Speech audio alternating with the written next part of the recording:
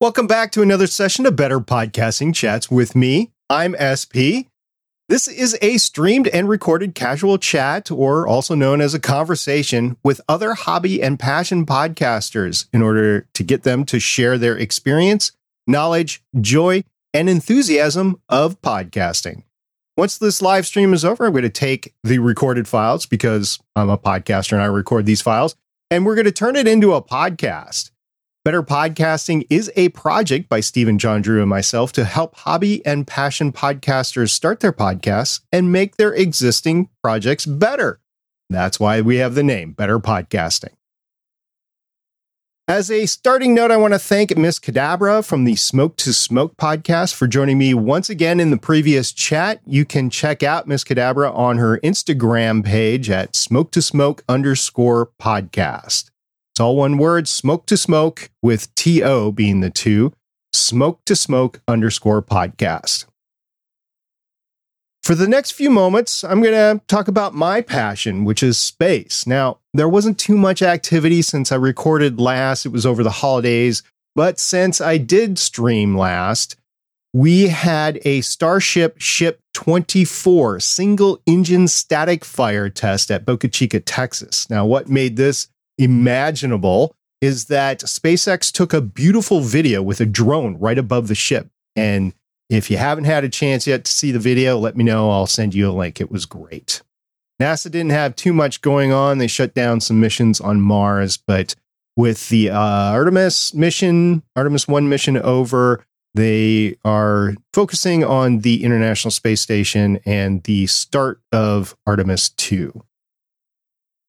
In my other podcasting on Legends of S.H.I.E.L.D., we completed 2022 by covering the X-Men The Animated Series holiday special. It really wasn't a holiday special. It was just a separate episode, but we had an episode of Legends of S.H.I.E.L.D. on that.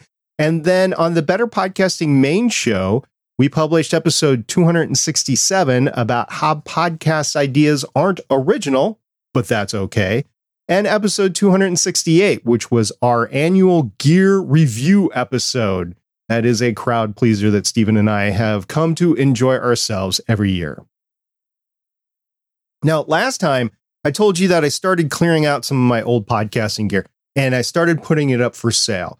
And I told you I'd be letting you know how that was going. Well, it took a few weeks, but I finally got rid of my original Zoom H6 on eBay.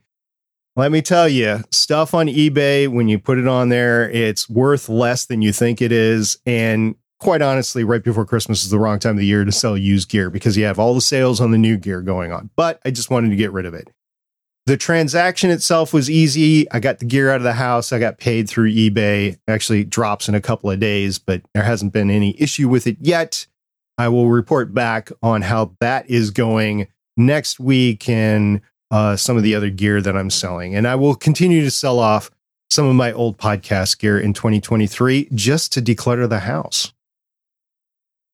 Now, for the next hour or so, I'm chatting with Cantina cast host Chris Jones, also known as Jonesy. Jonesy started podcasting, I believe, in 2018 in a trial role on the popular Star Wars podcast Cantina cast. He has since gone on to record over 250 episodes with co-host Albert, most of them in Jonesy's closet, and the two eventually took over the show. Jonesy has helped start and recently end a podcast network. He's been on the podcast stage at Star Wars conventions and even had a guest radio spot on one of Chicago's largest AM talk radio stations to discuss Star Wars.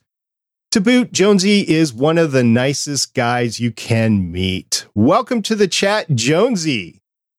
Thanks, man. It's a very heartwarming introduction there.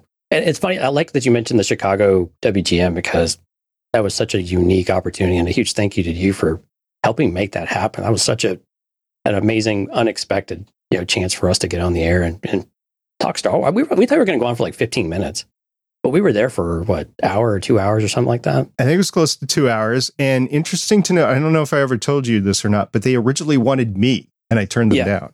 I said, nope, I am not the right guy. Here are your right guys, the Cantina cast guys. Yeah, no, it was such a cool opportunity, and it was perfect. Of course, it was in the middle of a snowstorm and ice, all that, but we were going to make it come hell or high water, we were going to be there. And so huge thanks to you and for everyone that helped make that happen. It was a huge opportunity for us. Yeah. And the radio station was WLW, I believe. WGN, I think, wasn't it?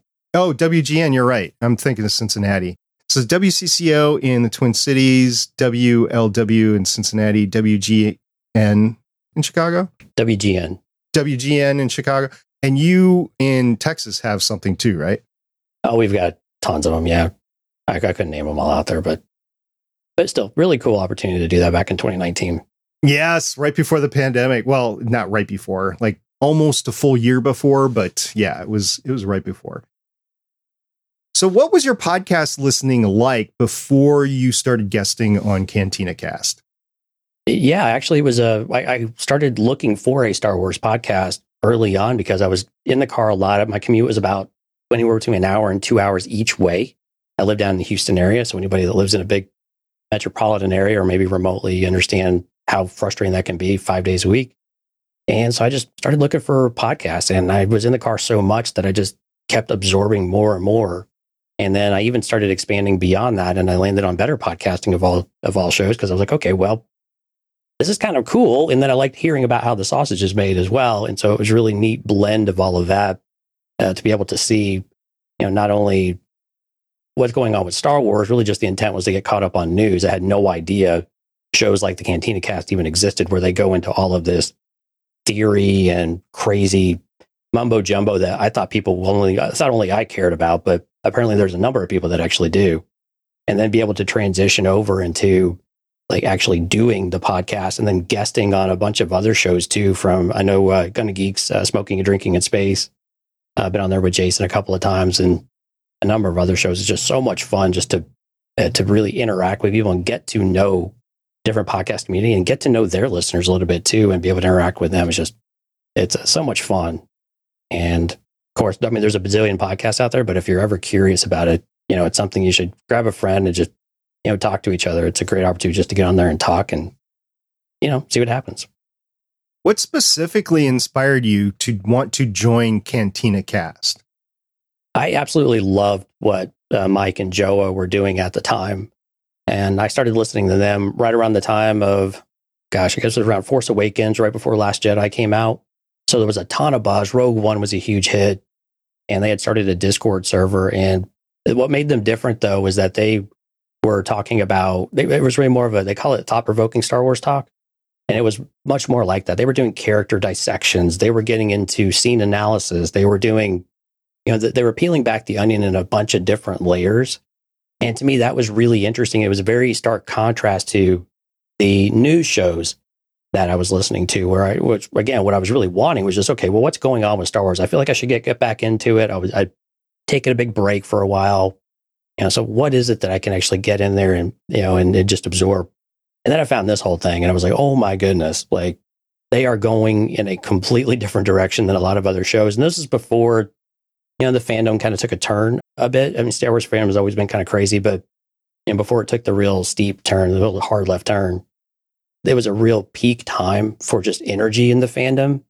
And then for a show to want to dig in deeper and speculate and do so in a really educated way and in such an in-depth and knowledgeable way was so unique to me. And Cantina Cast was automatically my favorite show. And then whenever Mike approached me later on after Albert had joined, and he was looking to step down, and he asked me about it. We were playing video games together one night. Mike's one of the former owner of the show. We've kind of taken over from him formally, but he was the main host for a long time. And I was like, yeah, I'd love to give this a shot. Tell me what I got to go get. Like, what do I got to do? It's funny because I remember telling him, I was like, yeah, man, I've got this set of Astro A40 headset, like gaming headset, I'm good. Man, they're awesome. I spent way too much money on them. They're freaking fantastic. And he's like, okay, like they're garbage. You know that, right? I'm like, no, not mine. They'll be perfect. I think we're going to be great. I'm so excited. Man, that first recording I heard, absolute garbage. Like compared to what he was, because he's rocking like an RE20 and he's got the DBX. He's got all the stuff, right? And at that point, I think Albert already had the RE20 as well. And I went with you though. I ended up buying the RE320 instead. But he already had all the equipment, all the interface, everything else. And here I am just running through the computer with a pair of gaming headset. And I was like, ugh, I'm so embarrassed. You know what the new gaming headset is? What's that? The gaming chair. The gaming chair. Okay. Yeah, the actual the ones you chair. Can, like, plug into and everything? Well, no, I mean, what they are is a lower quality desk chair, really, an office chair, lower quality, but it's got cool colors and it's got branding on it and stuff like that.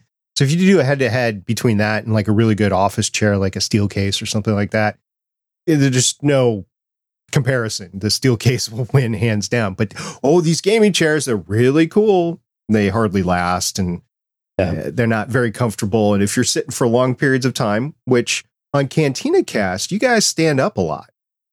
Albert tends to stand. When we first started doing live stream, I was standing too. Now I sit on a higher, like a high level bar stool, which is just much better for my back. And I'm not having to step all over the place and find one of the padded, the things like you put in front of your sink, like the padded rugs. Right. So no more messing around with all that stuff. I just get a nice comfortable chair and sit down. But it's funny, Albert in his office or his studio, he does have a really nice Secret Labs gaming chair. And he's like, Jonesy, you should go check this out. I'm like, oh, how much is it? He's like, it's like $650 or something. It's ridiculous. He's like, but they just came out with a Star Wars version. So you definitely got to go get it because now it's like $700 or $750 or $650 still. I don't know, whatever it is. It's still way too much. But it's a Star Wars Secret Labs chair. Yeah, it's branding for your show, right? Everything's got to be Star Wars in your studio. That's right. Yep. You're in a closet. Yeah, I am in the closet. Yes. I'm fortunate enough to have a larger closet. I used to do this in a kind of in my home theater room for a while, but it was a little big and I had a lot of makeshift stuff around me and it just wasn't working out so well. And so I had a big closet that I was able to convert, and clearly I have shelving and stuff in here that was already there. And, threw some lighting up in here, some nice LED panels. I got a movable desk that's actually collapsible. And then you just get all your arms and equipment to kind of attach to it all. And you find some way to make it look semi-presentable. And it just kind of go from there. Since you're sitting on the bar stool, do you feel like you can project your voice a little bit better? Compared with standing, I don't know if it's much of a difference. I think there is definitely a different technique you have to have, though, because you have to keep track. I find when I sit, I have to keep track of where I'm at with the mic more often. Because if you move too much, the RE320s are really good about you can move a little bit without worrying about sound quality degrading too much. But drift, like getting past the microphone, becomes a much more challenging thing if I'm like typing on the keyboard. And we do a live stream, so I'm trying to interact with listeners and keep track of who's in the chat and all those other things at the same time. And so I have to be very cognizant about where I'm at. Whereas before, when I was just standing and talking, I could stay in one place. To the point where I've actually entertained the idea of maybe a shotgun microphone, but everything I've read, they have to literally be like almost like right above you, I don't know that I want to mess with that. So I've just kind of stuck to the RE320 and where I'm at. But yeah, in the seating wise, I haven't noticed a difference, so to speak. But I do have to make sure when I'm speaking, I'm in the right place a little bit better than what I was when I was standing, oddly enough. So when you started, you said you were listening to better podcasting, but how did you really learn how to podcast? Talking with you a lot and listening to you and Steven a lot. I mean, when it comes to, technique and equipment, you and I had a bunch of conversations, of course, on Discord and via chat of not only the right equipment, and you were always generous enough to come into our Discords and share with us your knowledge as well. And so for anybody that listens to better podcasting, you're not sure about joining Discord, go join Discord. It's not just for people who have a lot of experience. It's for people who don't know what they're doing and just getting started. It's a fantastic resource and you'll be treated with respect. And it's a really great place to be. But no, it's a lot from, talking with Mike and talking with you, listening to better podcasts and listening to the show, and then a lot of trial and error, a lot of watching YouTube videos. When I got the DBX, it's a lot to configure. And then if you go out there and watch the videos, there's like 3 or 4 different kind of normal, quote unquote, normal ways to set it up. And it's very dependent on your voice and you have to have an idea of what you're doing. And then of course, when you get to editing, that's just the equipment side of it. When you get to editing, that's a whole new, box of rocks there. Just a completely different animal that you have to go and try to figure out of, okay, what do I want to edit with? How much do I want to spend on editing? How much time do I want to spend on editing? How anally retentive am I going to be with editing? These are things you struggle with, I know, because you're a lot like me. You're very particular about what that sound is, making sure others sound good. And so it wasn't just about podcasting for me. I wanted to learn how to edit. I wanted to contribute to the show end to end, especially when we took ownership of the show end to end this year, or back in 2022. Wanted to really make sure that part of the quality, because one thing that Mike Rondo always accentuated with us, and this is something that's carried on through y'all's show, I know, is listenability. The one thing that you can turn someone off right away so quickly is if they just have a really hard time listening to your show. If it could be the best content in the world, but if you can't listen to it, or it's not, if it's a level that you're not used to, it's going to be really difficult to want to continue to engage in that from a listener's perspective. And so that was something I've always taken to heart, of making sure that we produce the best quality product. And so fortunately, like you guys have said so many times, you don't have to invest a lot of money to get started with podcasting to sound, really pretty good. And then you don't have to invest a lot of money in the back end on the editing side, but you do need to invest the time on both of those to make sure that you kind of get the right mix of the product and the right mix of time and the right mix of expertise to make sure that you're producing that quality product that you want for people that you want people to hear, and that you're proud of other people hearing, and they'll want to come back to you and stay for what you're saying. Yeah, for a while it was, and this was before your time, musician gear was transitioned to podcasts. And then there was some introductory podcasting stuff like the Audio-Technica ATR 2100, which we would still recommend. But now, especially since the pandemic, but it had nothing to do with the pandemic. This stuff was all in development before the pandemic. It was higher level starting podcast specific gear. And I'll extend that to streamers, not necessarily podcasters, but streamers. So you get stuff like the Shure MV7 that's out there. That's, if I was starting today and I wanted to throw just a little change at it, that's what I would do, is I would just get a Shure MV7 USB, plug it into whatever device I had, tablet, a computer, a Mac, whatever, and then even a phone, and record that way. And you'd sound tremendously better than way back in the beginning with the audio gear. And talking about that just a little bit, do you know how I met Mike Rondeau? No, I don't. Okay, for the listeners here, Mike Rondeau was the original creator of the Cantina cast, which is the main podcast that Jonesy's on. Mike actually did a podcast about podcasting. Did you know that? Oh, no, I didn't. Yeah, he had like 7 episodes out there, but he and Joel, who are the two original hosts of Cantina Cast, they did about 7 episodes of a podcast about podcasting. They came to a convention in Indiana, and I had just started Better Podcasting. I was like, hey, that's great. I want to meet another podcaster about hobby podcasting, basically. Mike and I had very similar ideals at the time, so I met him and started chatting after it a little bit. But that's how I originally met Mike, is through his podcast about podcasting. I found his Star Wars podcast. I'm like, okay, I'm all in, because this is, as you imagined, was a great show to begin with. But that's just a little story about how I actually came into contact with Cantina Cast. I wasn't actually looking for Star Wars stuff. It was how podcast. Fun is that? Yeah. So as I knew that I knew he had originally started, Cantina Cast originally started as like a Star Wars The Old Republic. Mike would love people to forget that. But it was really an Old Republic video game podcast. I didn't realize that he actually did one about podcasting in general, because he's always kicking around some of these other ideas about like confessions of a Star Wars podcaster and things like kind of the behind the scenes look of things, the seedier side sometimes, I guess, maybe, but I never knew that he actually went in and did one about podcasting. That's actually pretty cool. I like hearing how people meet and how just the weird circumstances sometimes that people get aligned. You can't just drop that and then not go with it. I wasn't planning on asking you, but the seedier side of podcasting, you got any stories there? I think there's always stories there. I mean, gosh, I remember when we went to Chicago, you and I actually had a great conversation about, because we were hosting our first meetup, and gosh, I was in over my head. I was like, okay, I don't know what we're doing. We got like 3 or 4 dozen people that want to come out and meet us at the show, or meet us after hours at this bar and stuff like that. And I remember the one piece of advice that stuck with me that you gave me, though, was take care of your listeners, right? Make sure everyone is taken care of. Like, your number one job is make sure everyone is taken care of, safety, that they feel engaged, they feel appreciated, that they're there. It's a multifaceted type of comment. But while not seedier, it was just a takeaway I had though about engaging with people kind of behind the scenes that you don't know. But yeah, I mean, there's a bunch of like Chicago has some fun stories that over a beer, I'll tell some people about some of my. I got really pissed at one of my friends actually that was at a celebration of a stay of the house we were at. I thought something had happened.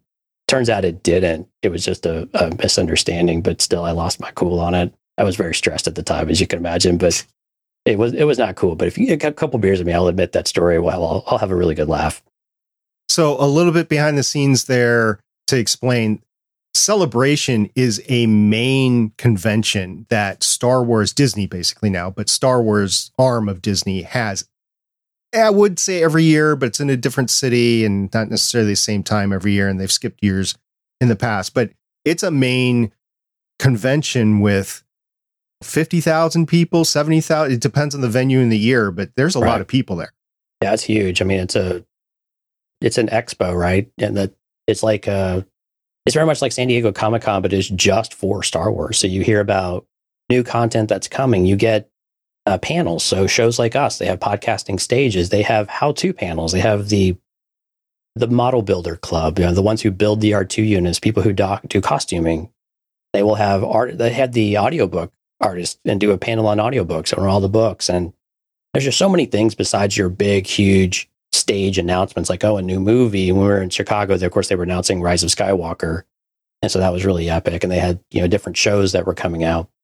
And so depending on the year, what that mix looks like might be a little bit different, but it's just a really cool place, for everybody to come together for 3 or 4 days. And they move them around. So it's been in the US a lot the last few years. Usually they're kind of going between Orlando and Anaheim, but they Chicago a year. And then this year they're out in London in April this year. So it's really cool to see them go back overseas outside the US for those folks because everybody travels for this thing. If they can swing it, they do it. But it's a big deal. And again, it's a great place for everyone to come together and celebrate Star Wars rather than kind of get bogged down by the unfortunate social media nightmare that we all kind of get wrapped into every once in a while. And that's the point that I was trying to make. You have this main gathering point, and I know Doctor Who does the same thing with conventions as well, but you have this main gathering point that you can go to where your fans, the people that want to listen to a Star Wars podcast, are going to be at. And that's why you had that meetup, is that you were all congregating in an area that had the subject matter of where you were podcasting on anyway. So you went ahead and you took some time before, after, and during to set up events for your fans to be with you and your community. And right. I think that was special. I know it's a little dicey around conventions because there's always the broader convention stuff going on, but you had a pretty good community that wanted to get together. And since they were all going to be in the same place specifically because that convention, you made it happen. Yeah, it's really cool. I mean, and we're fortunate enough to be, and this is a testament to Mike and kind of our forefathers, if you will, of, they built a huge show.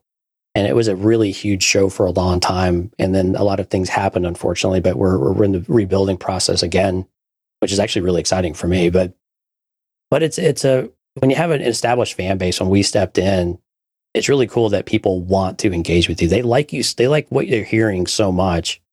And I think you guys have said this numerous times, you get people in the door by the content, right? About what you're talking about, what's in the description, what's in the title. You get them hooked that way.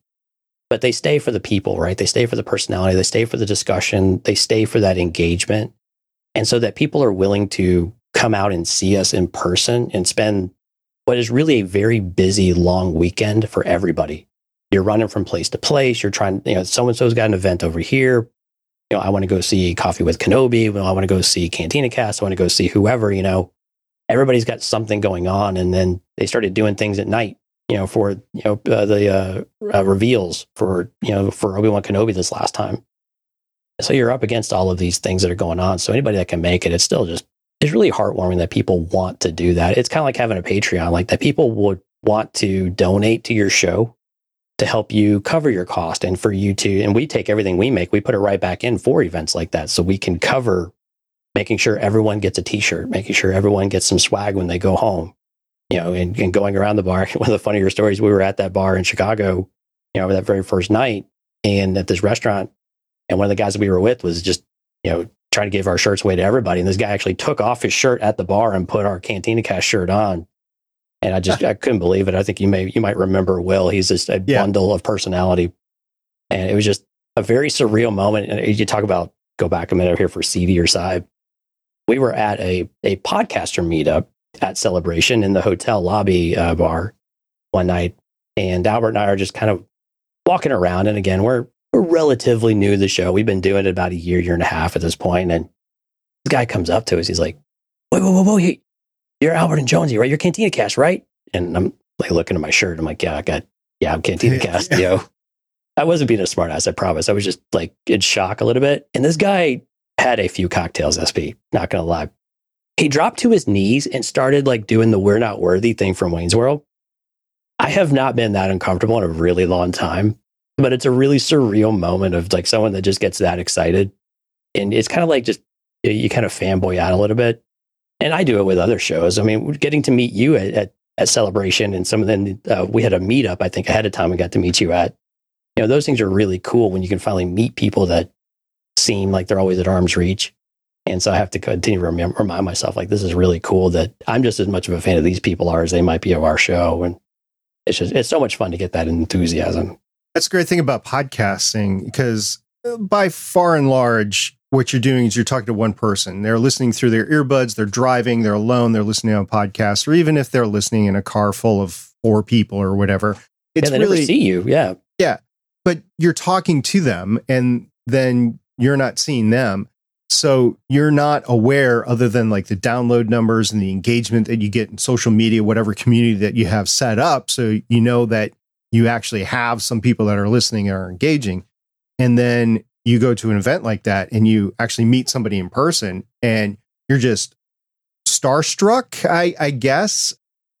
You feel like you know them and they don't know you at all. So From a podcaster standpoint, it's like you might be talking to a crackpot. You don't know this person individually. You feel very embarrassed because you got a little imposter syndrome going on. Like I'm not all that, but you've literally been talking to them for, in your case, in my case, hundreds of hours, thousands of hours. And they have gotten to know you, your opinions. They either agree or disagree with you, but you have something in common from their standpoint. And then from your standpoint, all you have in common is that they're a fan. But that's the great thing about podcasting, is you can create that individual relationship with one particular person, one person at a time, to get your audience to 20,000, 50,000, and for hobby podcasters, we're talking hundreds, maybe a couple of thousand. But eventually, if you hit it big, you can get 20 to 50,000 listeners on a good podcast. So, and I think that's the really cool thing about Discord. And we started doing live streams more consistently, and being able to see the names come across in the live stream comments and to see them in Discord regularly and give people kind of their own dedicated areas depending on how they want to support the shows is really cool, because then you do start to build that. So we do have more of an affinity towards them and have more of that connection. It's more bi-directional. And I know you guys, y'all's Discord server is always hopping. And so it's just really cool to be able to see that. And you just have the same people to where you wish each other good morning, right? It's like going to work sometimes, like, hey, good morning. Everybody, how's everybody doing? And without fail, you get those same people who are always there first thing bright and early. Hey, good morning, SP, or whatever it is. And, it's really cool that we have that beyond just social media, because social media, it's overwhelming. But with Discord, you're going to a place for this specific reason, for these specific people, and for these communities that we're hopefully really fostering a really positive, community for, that they feel comfortable being there and speaking up. Yep. Let's just go back a second. How do you record Cantina Cast?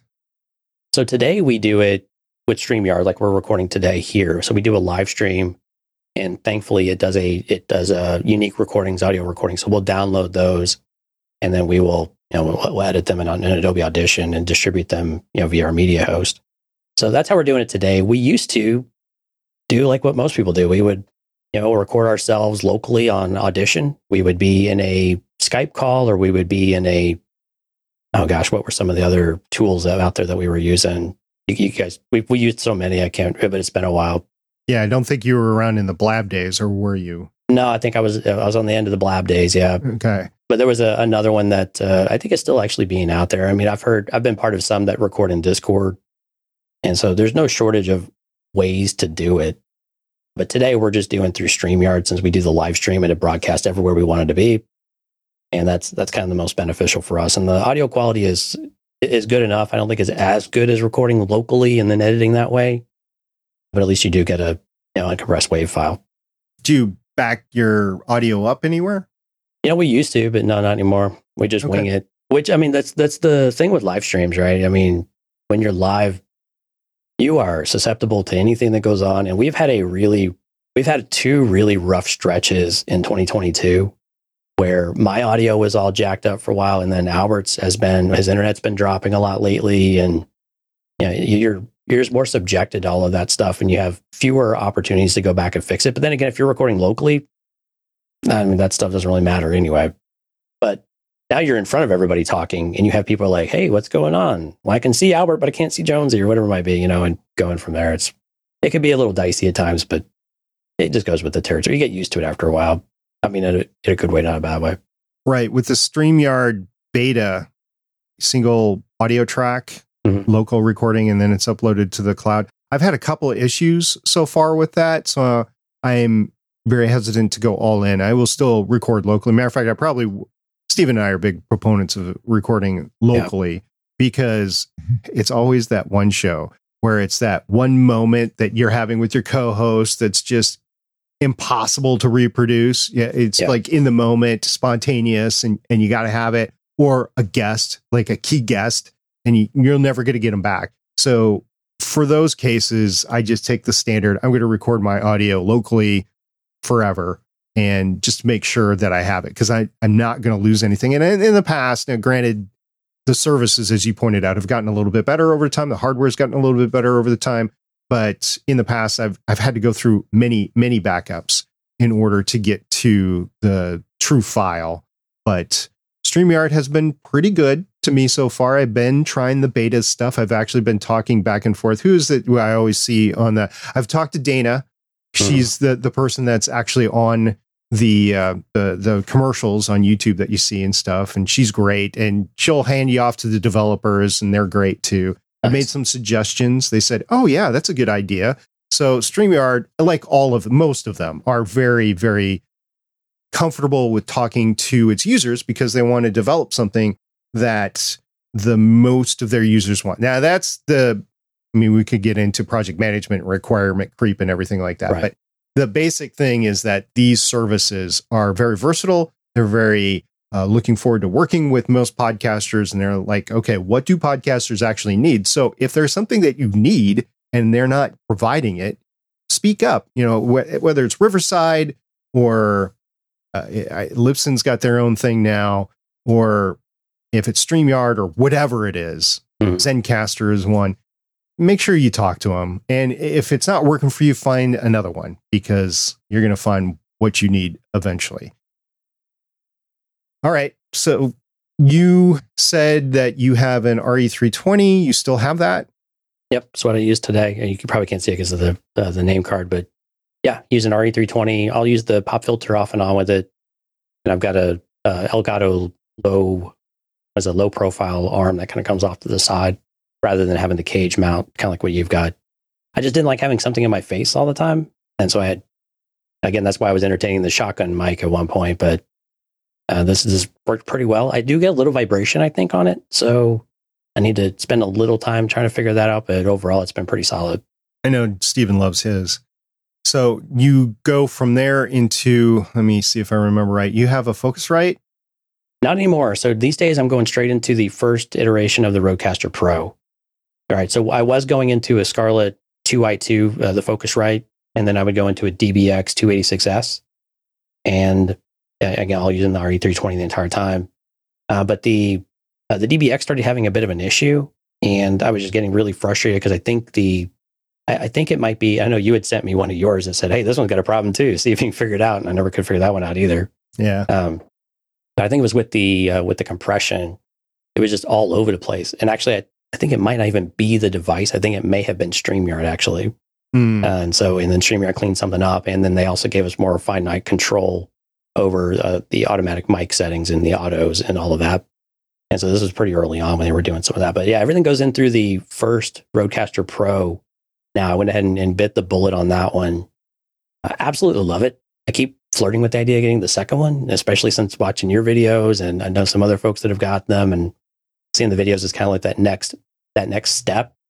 And that they ironed the things out that, the preamps, I think in particular, I've got a little bit of a problem with. This one is a little bit noisy compared to what I was used to going with the direct interface and the DBX. So I end up having in the editing room, I do have to end up doing a little bit more work with noises. Well, I think, you haven't asked for my advice, but I'm going to give it to you anyway. If it was I'm always me, open to it. Yeah. I would probably keep with the Rodecaster Pro OG or 1 or whatever you want to call it for a little while and wait for the price to come down even more on the Rodecaster Pro 2. There's some issues we've noted, like the sound pads can fire on their own at any time, which is an issue. There's some issue with the headphone monitoring.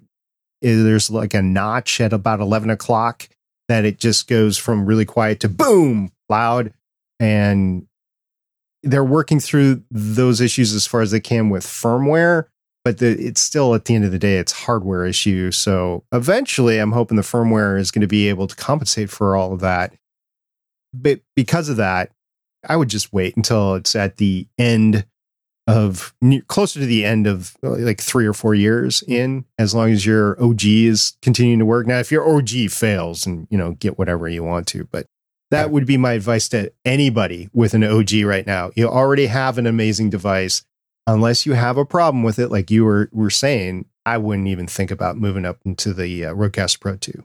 Yeah, and I like this one because it's portable enough to where I was able to take it to Austin to visit Albert, and we were able to do a May the 5th live event out there and to use that there. And also I've got a Zoom P4 for travel purposes, although I need to figure more of a noise gate out for that one that's more portable than the DBX. That without using software, there's some software options I can go out there and use, Crisp and some others, but I've been less impressed with some of them. Maybe I'm just, the standard and the bar is set so high by the DBX, and what the DBX does at such a great price point that is really hard, even at free or at a lower cost software side, to reproduce that. And I think that's one of the things about the Rodecaster Pro is that the noise gate to me is fine on the back end when it releases, but it's that initial pickup. It'll cut off some of my words just the tiniest bit, even after, the attack, right? Even after adjusting it. And my voice is a little bit quieter from time to time, especially when I speak, I start speaking. And so it doesn't always pick it up, and it'll kind of jump open, for the noise gate, which is a little bit frustrating, but again, kind of trade off compared to where I was at. But, right. But yeah, so I need something for the Zoom that'll help me balance some of that out, so I don't have as much just open. The noise gate's just not open, because unfortunately the other rooms I'm in, I don't have as much control over the sound as I do in here. Right. So, and I've gone up to the cabin, I've taken the P4 and I've used the Procaster microphone from Rode, which is the equivalent of the RE320. And I still get some room noise. And so I basically give up sound control when I go remote, because I know I'm not going to be in my same studio. I'm not going to have the nice noise gate and stuff like that. Right. So I will take care of the noise gate in post, but it's not going to be perfect. So it's a little bit either more of an editing issue, or if I just don't care. And it's not I don't care, but if I just need to get it out. Yeah, you do the best you can. And you mentioned we had the network, which you're rocking the shirt there that we gave you as an honorary member, of course. And, as we brought shows on, one of the things we wanted to help them with was producing better sounding audio. That means a lot to us. It meant a lot to Mike and running. And a lot of that's, your legacy within EGM as well. And your Media, the name of the podcast that's going away. But it's something that we've been able to tell them is like, while we want to edit things to death to make it sound perfect and sound amazing, and you guys have really done a great job of stressing this, when people listen to podcasts, it's very rarely in ideal conditions anyway. They're in a car with road noise. They're on a bus with other noise around them. They don't always have the $300 pair of Bose, sound blocking headphones, or they're on an airplane or whatever it might be. So give yourself some grace with it, that you're not going to get everything perfect, but it's about making sure that when the things do happen, they're for enough, there's enough space in between those things that people don't really notice them. And they just chalk them up to, actually, they just don't notice them. They don't even think twice about it. They're not doing the edit with you, right? They're just there to listen to what you're saying, make sure they can hear it. So do you and, I was going to say, Jonesy, do you and Albert share editing responsibilities, or does one of you edit and then the other one takes a turn, or how does that work? Yeah, so we usually do 2 shows a week. So I'll edit one and he'll edit the other, which is good. I recommend people to share that responsibility if they're producing more than one a week or in general, because I think it's good for both parties to understand what the experience is. And you and I were talking a little bit about this before we came on air, of saying, if I'm doing something that's impacting your edit of me, I'd want to know so I could try to do something with that, whether it's crutch words or some other technique type of thing that's going on. Let me know so I could try to get better and we can figure it out together. And then vice versa. If I'm editing, I want you to feel like you're empowered to say, okay, hey, you're not creating a 4-hour edit. It should be a 2-hour edit, because of I'm going back in the details and doing a lot of cleanup. And so it's really, I think it's good to have that pass off. Now, what I do notice is that we have different styles of editing and we have different ears about how we like the edit to sound. And so that's something, but our content is being distributed in 2 different ways when we edit. So it's been less of something that we've tackled. We've just kind of let that ride. Albert tends to like a little bit brighter sound. I tend to like a little fuller, a little more kind of mid-range sound. Still the highs coming through crisp and clean, but a little more of a full sound than accentuating the highs. It's funny that you bring that up, because you and I, we both do shows on other media. I do Marvel, you do Star Wars. On Legends of S.H.I.E.L.D., I do Marvel, and Cantina Cast, you do Star Wars. It's interesting to hear you say that with 2 different editors, because on most of the shows I do, it's just like one editor.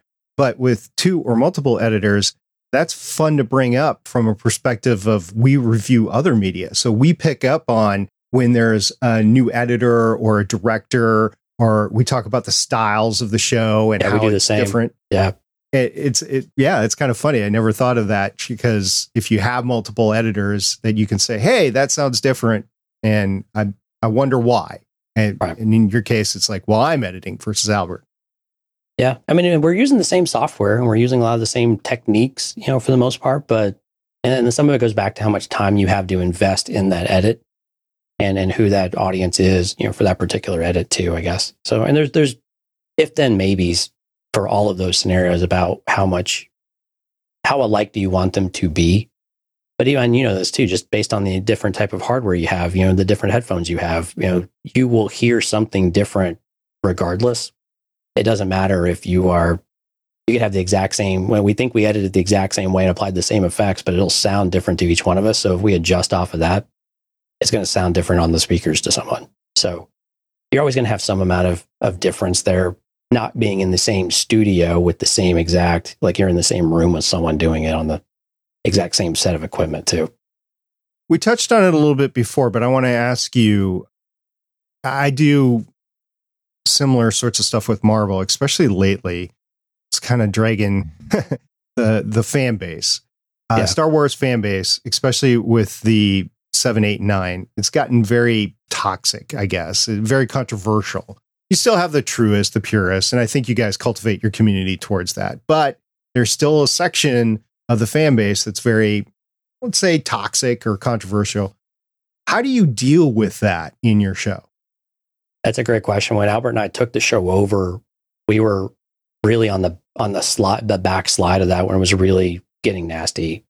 And all of the Kylo and the Rey, the Reylo type of stuff, was going on. A lot of toxicity, a lot of it directed towards women, of course, and that stuff still happens to this day, unfortunately. We tend to, our approach is we model the behavior that we want in our community. Like, everybody is welcome to have their opinion as if they do it respectfully. And we will help coach them of what that looks like. And if they violate our trust in that, then we'll call them out and we will remove them from the community if we need to. And so we're very respectful about it. Albert and I are very good at this type of thing. Usually we have good relationship skills and talking with the community, and we think that we do okay, at least at it. Not everybody's going to like our approach, but we do have some people who come into our live streams and just want to, berate things. So we make sure that we don't highlight some of those comments, and we kind of come back around. And if they get really abusive or if there's any vulgar, of course, we'll just outright remove those from the stream and go that route. But in Discord in particular, we had a really big problem.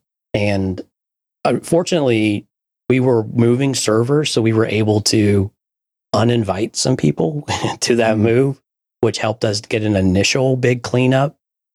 But a lot of it is just continuing to work. When we see behaviors and things that get said, having a chat on the side with them and saying, hey, what's going on? I see this is going on. Can you help me understand what's going on with this? And then reinforce the behaviors that we want. And then if they're not getting it, we're a little more direct. We're very much more direct with that and say, look, this is kind of the standards we have here. In Discord, of course, you have your rules and you have your guidelines and all of that stuff, which help. But at the end of the day, you have to be active in managing it and being engaged. And again, if you have a smaller show, this is much easier than if you have a gigantic show. But if you have a gigantic show, then all bets are off. But I think there's a certain limit, though. You're like, okay, well, as far as our listeners, there's only so much you can do to influence that behavior. They'll still do what they want to do. But how we allow them to associate with us, we do have some level of control over, and go with that.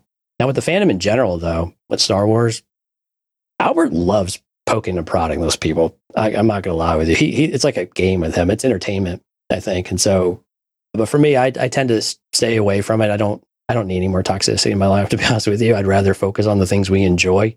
We don't cater to one group or the other. We might have a little fun at each other's expense from time to time, but we do so, again, very respectfully. And we know we make sure it's clear we're having a good time and we're not doing it repetitively. So we think we find a good balance with some of that, with having the fun in there, as well as not taking ourselves too seriously. But at the end of the day, we also have to, like you taught me all those years ago, we need to protect ourselves, but also protect our community and, protect individuals too, if there's anything going on that's more pointed. I guess along those lines, when the fandom started to turn toxic, there was a retraction away from the fandom, a lot of the cases. So a lot of the Star Wars podcasts took hits, and I'm seeing that a lot with the Marvel stuff now, not just Legends of S.H.I.E.L.D., but other podcasts that are out there. Some of it is the change to more content in a streaming fashion with Disney Plus in both of our cases, but it doesn't, necessarily have to be that. But I guess this goes beyond the media that we cover into general podcasting. What are some of the specific things that you are doing to turn that around and rebuild your show? Well, and unfortunately, if you go back and listen to some of those shows in 2017, into 2017, 2018, and into 2019, the show was negative. Like the comments being made by one of the hosts was always consistently negative. And when when that needed to change and the decisions were made to finally make some of those changes, we had to make the point of saying, what are we here for? How do we want to attack this? And we want to do constructive criticism because we don't want to lose credibility. We can give feedback in a constructive way, or we could say we don't like something as much as something else without feeling like or being called a shill. We've been called shills too. We've been called all sorts of names, at the end of the day, but we just stay true to who we are. We love Star Wars. We love the content. We love what we're doing. We want that love to come across and for people to gravitate to that. Because what we saw numbers wise is with that negativity, Patreon dropped by like 80%. Our numbers dropped by about 75%. And they were continuing. They were just the bottom fell out of it. Now, some of that was Star Wars in general. It wasn't necessarily our podcast. But when you look at our reviews on iTunes in that time, 1 star, 2 star, 1 star, where they had been pretty much 5 stars across the board for years, and consistently one of the biggest Star Wars podcasts out there. And again, huge testament to the guys before us, but unfortunately it got to that point where the entire thing was falling apart, not just the fandom, but everything around the fandom, including our podcast too at the time. And so when we went in there, we had to say like, this is our stamp. This is who we are. Let's make sure that's really clear. And we're honest about this. We talk about it even to this day on the show, like that. We'll just kind of call it out there of like, this is okay to do. We can be respectful about it though, and just again continue to be positive, or at least be positively constructive. Okay, that's one way to handle it, and definitely if you're critical but positive, that's good. I'll just give a converse sort of example. Starling Tribune on the CW Arrowverse. I just couldn't handle it anymore. All the podcasters, we were just like, okay, we're done. We had lost the joy in it. I guess kind of like Mike did with Star Wars. And the problem was we kind of just we were like completionists. We wanted to get to the end. Yeah. And we wanted to get to the end of Arrow, which the show was really about. And then it expanded into the general Arrowverse. So for those that don't know what I'm talking about, I had a fan show called Starling Tribune. It was on a series of shows on the CW network called the Arrowverse because they were all DC related shows that started with the show Arrow about Green Arrow. So it was dubbed the Arrowverse. And it was really good when it started. But I would say like 2 years into it, 3 years into it, just started on this downward slide and just that third season was rough. And until it got to like years 7 and 8 and year 8, they did the Crisis crossover, which was amazing, right? So they did Arrow did go out on a high note, and we're like, okay, but that's it. We're done. Even though the Arrowverse continued with other shows, we're like, we can't do this. And I think we made the right decision at the time because between the quality of the shows and the mess that's happening over Warner Brothers, it just all collapsed on itself. And there's nothing you can do unless you want to transition to all comics. And there's issues with that too. And so we just said, okay, we're all interested in doing other stuff. We're going to stop the show and we're going to move on. So as a testament to you and Albert of moving on and keeping it going for a while until the Disney Plus shows came along and really reinvigorated the fan base with Mandalorian, recently with Andor, although I have some issues with it, but overall it's a good constructed show. So I think some of it is the IP got better and some of it is the positivity that you were maintaining with your show. Yeah. And again, we went back to what the Cantina cast was about too. And we have this conversation about every second or third week with people about this type of topic. And it goes back to people like, well, if you don't like something, how do you get motivated to talk about it? How do you stay away from that? And Albert and I's response is like, we go back to what is the purpose of the Cantina cast? The Cantina cast is to provide thought-provoking Star Wars talk. So we talk about the characters, we talk about the motivations, we talk about how they fit within canon, we talk about speculation, what it might mean. We focus on the content, not necessarily our opinions about the content as much when it comes to those types of things. Now, we're still slip in there, like whether we enjoyed it or not, or if it hit all the marks or that, but so that personality still comes out. We're still being true to ourselves and to our audience, but we get back to just the focus on the content and those motivating factors, which again was a unique factor for the Cantina cast anyway. To start was that it wasn't just a general news and opinion type of show. Now, kind of the converse to your converse side, some people just double down on the negativity and they go all in because let's be honest, it sells. Right. And so a lot of the channels you see on YouTube or some of the traditionally big Star Wars podcasts have made a lot of money off of insane negativity and sharing false information.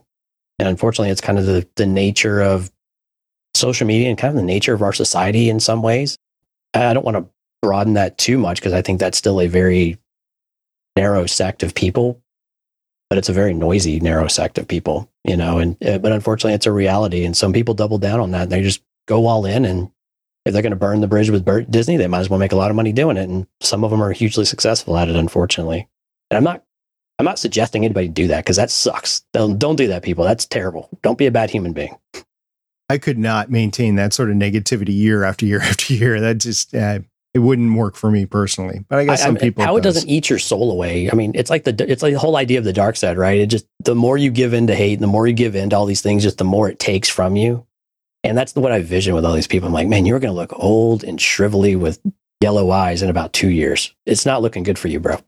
Stephen and I on Better Podcasting, we always say, make sure you have fun with your show because that's how you're going to keep on going over time. Because it's a grind. I mean, you guys know this. You guys have done a bajillion episodes. It's a grind sometimes. I mean, it's hard work. I mean, it's a lot of prep, a lot of stuff that goes into the show, and then all the stuff that comes after, and social media. And if you're running a network like y'all do, there's a lot of demands and expectations. It's a lot of work on top of everything else you have going on in your normal life. Yeah. So on top of all that, how do you handle promotion? This is something we're not as good at, truth be told. So, I mean, we try to do as much promotion in the show, of course, as possible. We do social media. We've tried. What we found is it works best is if we have a true person dedicated to social media, and that's all that they do. But we don't have any money to pay them. So that becomes very difficult to have someone that can be on the ball all the time doing it. Albert is exceptionally good at social media, but it just becomes a time thing. Mm-hmm. And he's got what, 18 kids now? 19? What, did he have another one? Is it 19 kids now? No, he's still at 18. It's fine. Yeah. But, okay. Yeah. But I mean, there's a huge stresses on everyone's time for it. And even when it's like, what do you want to do? You have choices to make, right? So do I want to go out there and promote our content, or do I want to create more content and create diverse content? And so where do you want to spend that time? There should be a balance in there. But if you can find someone to help you promote your stuff, especially if they're really good at it, find someone that has kind of a skill that kind of wants to explore that and they're willing to invest the time, man, sign them up and just give them access to that social media account and just have them go at it and just set some expectations. I mean, set some, guidelines. And again, this is something Albert's better at than I am, but of like, here's the expectations we want to do. Here's a number of engagements. This is kind of, when something gets posted on the StarWars.com Twitter feed, we want to be able to have responded to that and put it out there within, 5 minutes or 10 minutes or whatever it is. Be the first to market if you can, because that just, you got to work the algorithms in some way. But we've shifted away from that, and we kind of get more comfortable of saying, we want to produce better content. We want to produce content not only for the people that we give to everybody, but the things that, people, donate to our show and make sure that they're getting their money's worth and that they feel like they're valued as well. And then finding things that we like to do within all of that context. And so with promotion, we probably neglect that a bit. I think this is a pretty common thing with podcasts if you go out there and look at social media and stuff. But it's something that if you like to do social media and you're really good, give me a shout, Jonesy at cantinacast.com. Yeah, you can contact me too about Legends of S.H.I.E.L.D. There's a couple things there. First of all, what we were just talking about, grabbing somebody, I think it's a little bit like a roadie in a theater group, right? Yeah. Some people are good on stage. Some people are good directing. Some people are good writing. Some people are just good at the promotion piece. And it'd be nice to have that on your team. But a lot of people are podcasting either solo or they're starting it with their buddy and it's just the two of them. And it's just not enough hours in the day if you want to do things like a big production, Joe Rogan show. Yeah. It's not necessarily a podcast right now because it's Spotify exclusive, but okay. They've got a team working on that. You're not going to have that team working on Cantina Cast or Legends of S.H.I.E.L.D. or Better Podcasting. It's just literally a couple of guys. Or if you go solo, it's just going to be you. And there's just so much that you can do. You want to engage in the right places, but yeah. And the other thing, you were talking about being the first to market. I think that's going to be taken care of in the near future by AI quite a bit more. So in my opinion, if I was a podcaster starting out right now, or you were trying to revamp your show, I would focus on the more unique stuff that humans can do long term rather than hey, this was just posted by Disney or Marvel, or we've been talking a lot about Marvel and Disney just because they're kind of equivalent here, but right. Take your pick of whatever you're covering. If you're covering politics, of course, there's a ton of that stuff and you have a lot of competition. If you're covering some industry like the farming industry, there's just so much that you can do to compete against the professional news services as well as AI, which a lot of the professional news services are doing. So you have to find that unique slant on things, which I think you've done with Cantina Cast. I'd like to think that I've done it with Legends of S.H.I.E.L.D. Well, there's great opportunity now when you have YouTube Shorts and you have TikTok. And I know TikTok brain, I'm not on TikTok, but I know people that do a lot of it. And sometimes it can be very cool. Another medium to do really quick hitting content, especially if it is time sensitive and you want to get something out quick and that just brings attention. It's more of I view it more as advertising than an actual consumable thing that you're going to monetize. I know a lot of people do monetize it, but I look at it as I want them to come watch my 2-hour show or hour to 2.5 hour show. rather than me being on camera feeling like an idiot for 30 seconds or a minute and a half or whatever it might be. And so, but those are new opportunities for people to do fast content that they can do mobile and they can do anywhere to be able to get those thoughts out. And so it is kind of another neat medium that people at least have an option to now that really wasn't that prominent just a few years ago. One thing I have against places like Instagram and TikTok is the conversion rate over to actually listening to the podcast. Because some people are going to just stay there. Most people on TikTok, actually, I've asked many podcasters, what's your conversion rate? Or I've listened to many podcasters talk about it. Like, there is no conversion rate. Everybody just wants to stay on TikTok because the TikTok algorithm is based on keeping you on TikTok. YouTube's the same way. Instagram's the same way. Or Meta, if you prefer. Right. So, yeah. Well, it's really hard. I mean, and when you make changes and trying to move, like we brought on another person, Lauren, to help us with the book coverage. And she had her own YouTube channel that she was doing books. And again, getting people to follow you. You want to think that, everyone will follow you, right? You have X number of users or listeners and you feel like they'll come with you. But getting people to make a change and getting people to follow you is very difficult, even if they like you. And because it's an action they have to have. It's something else they need to do. They have to feel compelled to do it. There has to be a reason enough for them to do it, as well as constant reminding that they need to go do that because that content's going to go away, which is what we're getting close to on that one. But it's another thing when you're going to make a change and you're going to change something with your show, or you're going to do it in a different medium instead of, this or that, or if you're going to move Discord or whatever that might be. Now, be patient because your numbers might take a hit and who comes with you. It might be a little bit disappointing until you have a chance to ramp that back up. Yeah, it's always a struggle. Now, if you could have told yourself one thing to make it easier to start podcasting before you started guesting, what would you have told yourself? Oh my gosh, that is so hard. I probably would have told myself to relax a little bit and not get so worked up over every little thing I did wrong. That first year, goodness gracious, I couldn't tell you how many times I felt like I just took all these notes about all the mistakes I made to the point where I was losing track where I was in the show. Now, thankfully, it was not a live stream back then. It was just purely audio only. We were recording and Mike would edit it. But, a lot of that stuff was unfortunate because it was the content could have just been that much better had I just relaxed a little bit and just kind of stepped into it, listened more. One thing I like about where our show is now, where it was before, is, and I think this is something I've been pushing, not intentional, well, kind of intentionally, but kind of more indirectly, is it for to like this, like is to be more conversational and to have a less scripted type of, program and just something that people feel engaged by. And they do feel like it's just two people or three people, however many it is, getting together to talk about something they love. And they're talking with one another, not talking to another or talking to someone else. With better podcasting, you guys are talking to the audience, right? You're trying to give them a message and trying to do that.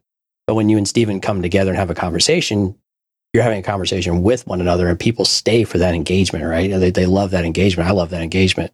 To me, that's the really exciting stuff. The rest is information, but I want to see that interaction. I want to know these guys get along. Right, that they're friends outside the show. We all think everybody's best friends outside the show. Some people can't stand each other, but Albert and I really are friends outside the show. We give each other a hard time because we like each other and we want to push each other in different ways. And so, if I were to look back, though, relax and kind of lean more into the conversation side rather than being so taken with my notes. And I get to the point now where I take very few notes. Mine are very high level outline. More or less to keep me on track or make sure there are certain key points I want to fit within the general note set that Albert has as the lead host. He'll have a bit more robust of making sure we're on schedule and things like that, but there will be things in there I want to make sure that I feel are relevant and important to get in there. And then I ask a lot more questions these days than I used to as well. And we give each other a lot of surprises. So it's become a tick for tack type of thing too, but it's still fun and it works within the context of the show, I hope. I was thinking of that in terms of how you do it, how the guys over at Smoking and Drinking in Space do it and stuff like that.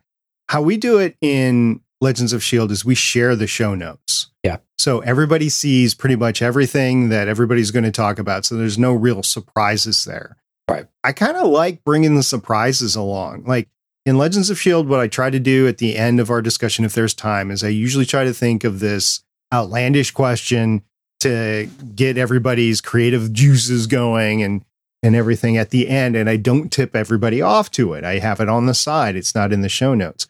But I kind of like how you guys do it, where you don't share the show notes, or if you do, it's just a general, okay, here are the main segments and here are some of the stuff that we want to talk about. I kind of like that because you're right. It takes the conversation a little bit better in that sort of a podcast. Now, if you're talking about an audio drama or a how-to podcast, you're obviously going to be scripted. It's very content dependent. And again, it depends on the show you want to do. If we're talking about, a TV episode, because we're doing a lot of these lately because there's so much content, you have a general idea of what the cadence of the show is, but some bounce around a lot.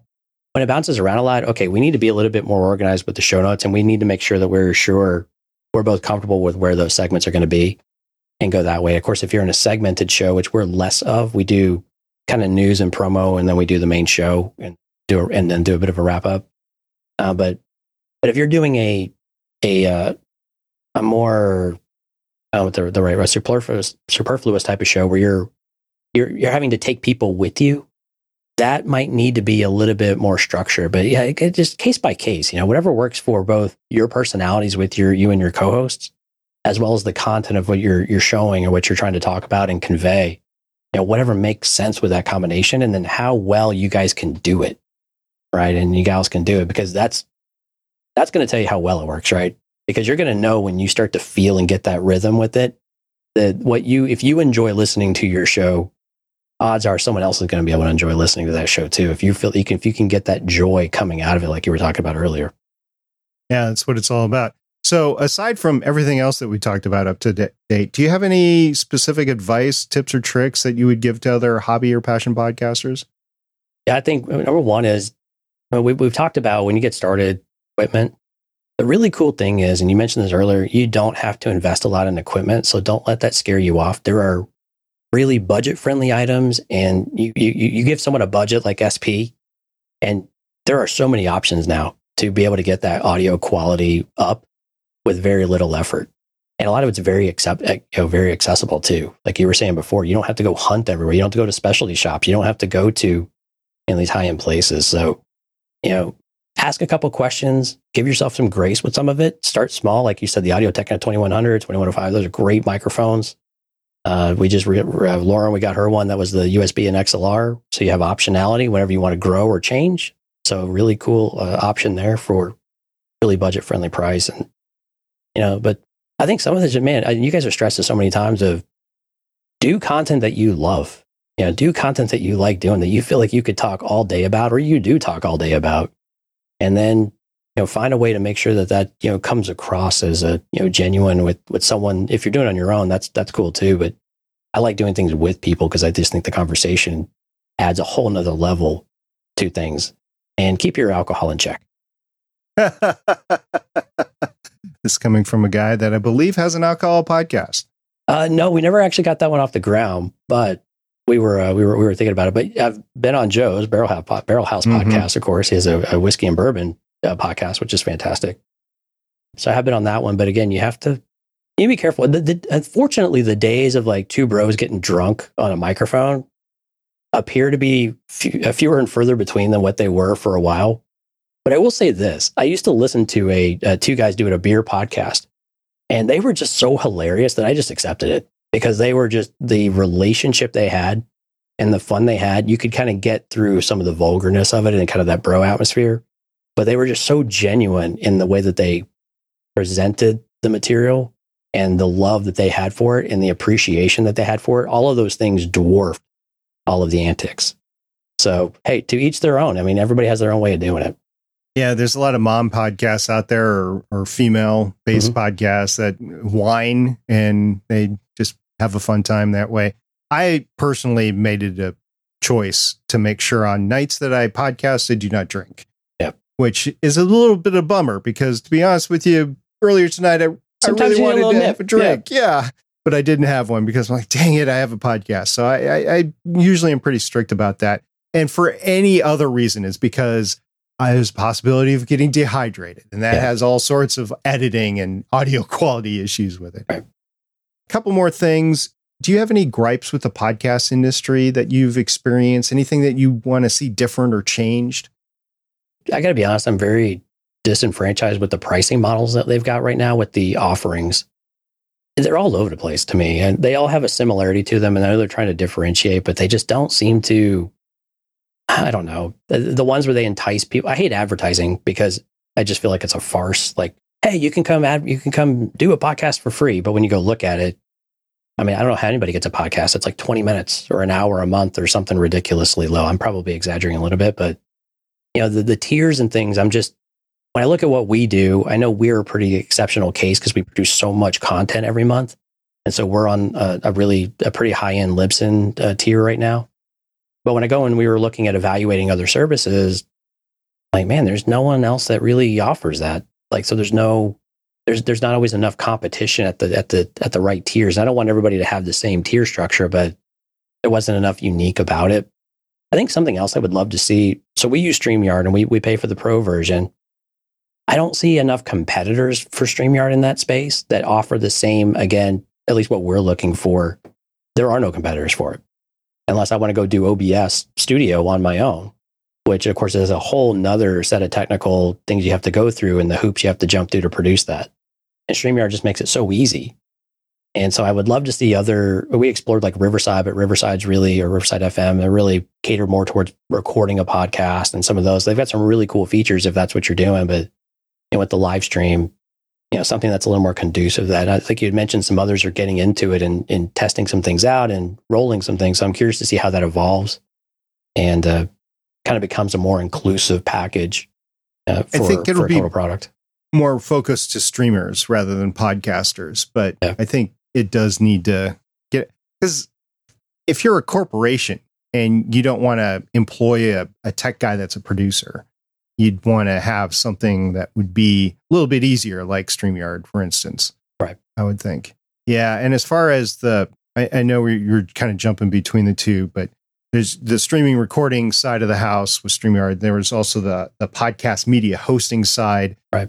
Captivate, for example, just extended some of its plans, but there are still detriments to using that. Like if you hit a big podcast episode or podcast show, you're going to quickly run into those limits on the other side. Like Libsyn is great because from that perspective, because you upload it and then it doesn't matter. Your back catalog is there and It doesn't matter how many downloads you get. Now, in truth, you get enough downloads, they're going to want to put you on a pro plan or they're going to want to slip advertising in there. Sure. So that's a little bit of the unspoken truth about even Libsyn. But at least as you're growing, you don't get hit with these limitations like somebody can't download your podcast. Why is that? Well, you've run out of bandwidth. Right. So thankfully, some of them are really good about notifying you and they give you a bit of a grace. Like I was looking at Buzzsprout because Buzzsprout's got a lot of promotion lately and of all the lists you see online of the who are the top 5 or 10 podcast hosts or media hosts for podcasts in 2022, 2023. They continue to come up with their offering, but to get to the offerings that I thought were good, even for a smaller show, they tended to be a bit more expensive. They had a really great package that you could do a lot with, but if I'm starting out, that's a lot.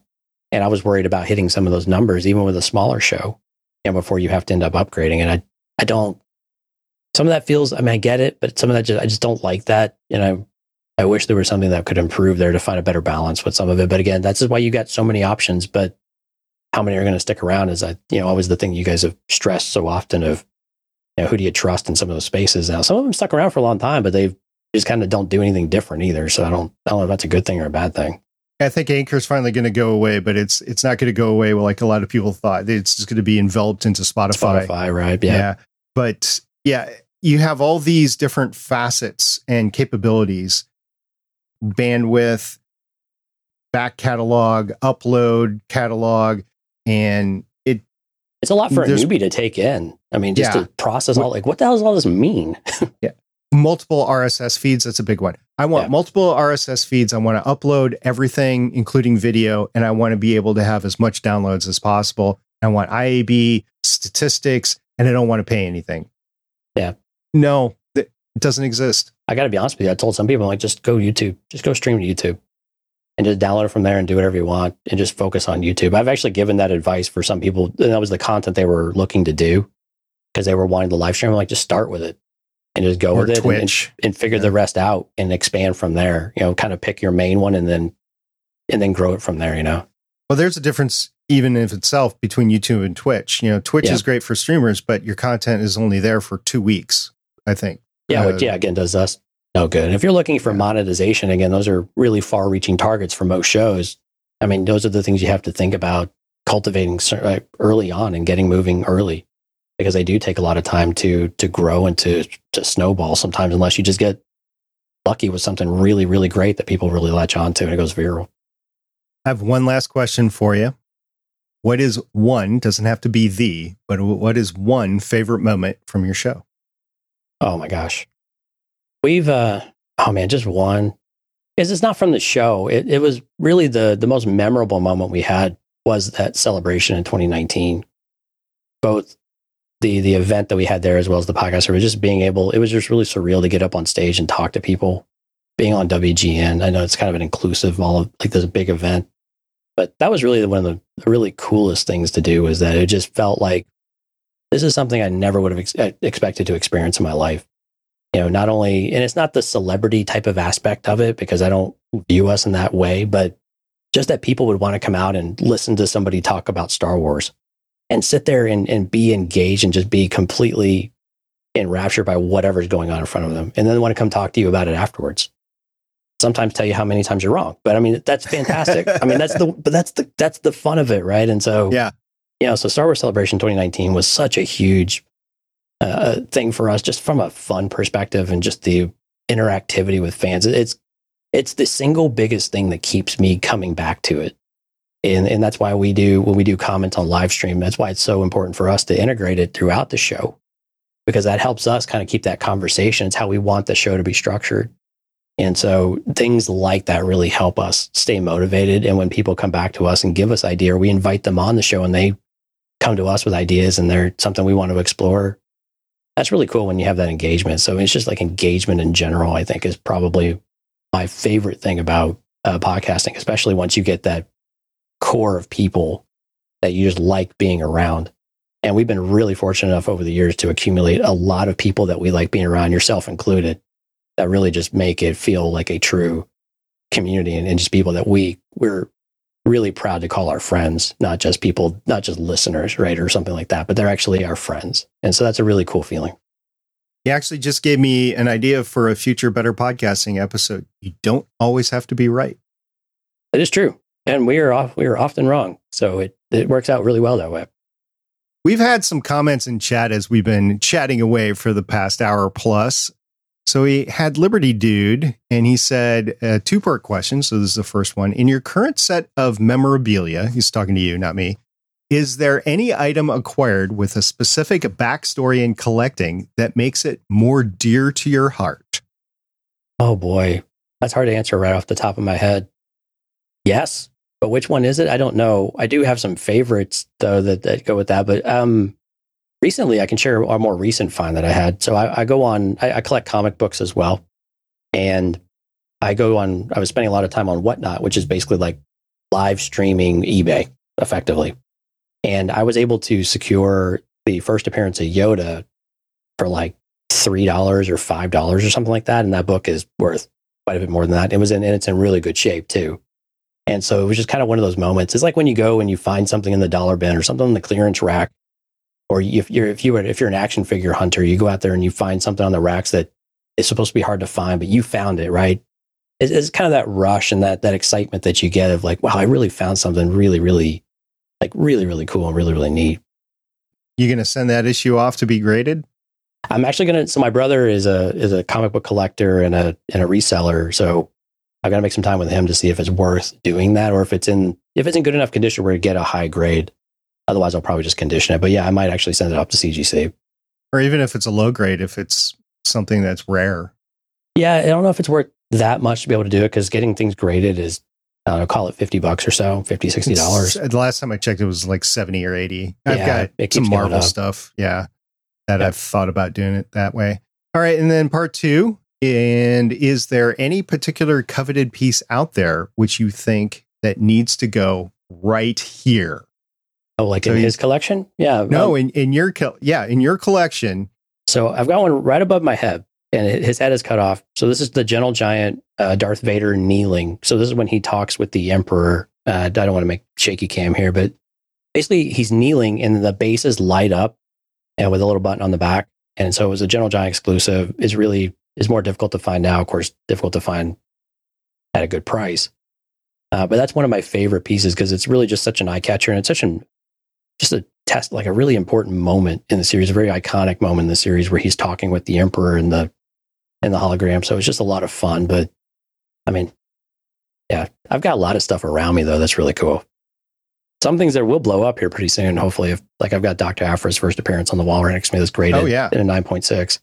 Yeah. And so nice. Things like that are pretty fun. Or like Kirik and Phila from the Vader series. That's a pretty sweet series. That one's about to be explored in the High Republic as well, the Barrage Vow. So I think I got number 1 in the Darth Vader collection. When I was going to the comic book store, I would get number 1s of some of the Star Wars lines, but kind of resigned myself since I was getting so many Marvel and DC books that I'll just hold off on collecting whole series of Star Wars stuff.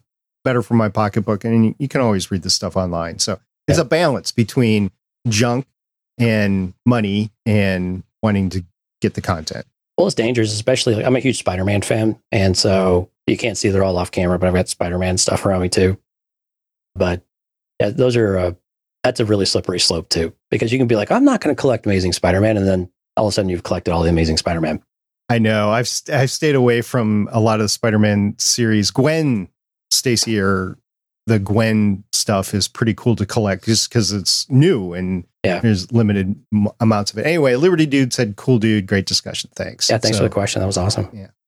And talking about appreciation, thank you very much, Jonesy, for this podcasting chat. I know you got to get ready for a show on your own. So with that, what is the best place that our Better Podcasting audience can find you? So if you're listening to the podcast, we're available on all the major services, even Pandora and some of the others that are maybe less used, but Cantina Cast, you'll find us out there. Beautiful green and blue, orange and blue logo. There we go. But otherwise, you can find us on cantinacast.com. It's got links to all of our live streams, all of our previous videos, all of our podcasts, all of our new book content that we're doing more of with Lauren, we just brought on.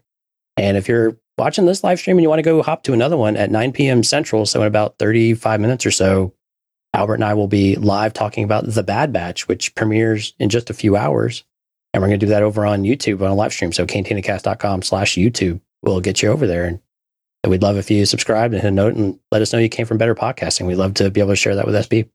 I'm looking forward to that. Man, we got to talk about The Bad Batch at some point in time. It's a really good series that doesn't get enough love, I think. And probably because it's more animated, but it is a really solid series, though. Oh my gosh, the Clone Wars in totality, though, because Bad Batch is really off the Clone Wars, is just such an amazing Rebels, stuff. Wow.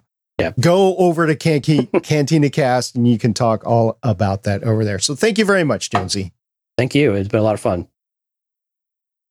And thank you for spending your time with Jonesy and me over the past hour and a half or so. If you like content like this, please subscribe to the Better Podcasting YouTube channel, like this video, and ring that bell, or so the YouTubers tell me. Or if you are listening to the audio version, give Better Podcasting Chats with SP a follow or subscribe on your podcatcher app of choice. Stephen and I would greatly appreciate it. Now, tomorrow night, talking about Stephen and I will be recording episode 269 of the Better Podcasting main show. In the meantime, you can join the podcasting conversation on our Discord server, which you can find at betterpodcasting.com/Discord. You can find both myself and Stephen there every day. See everybody next time. Bye.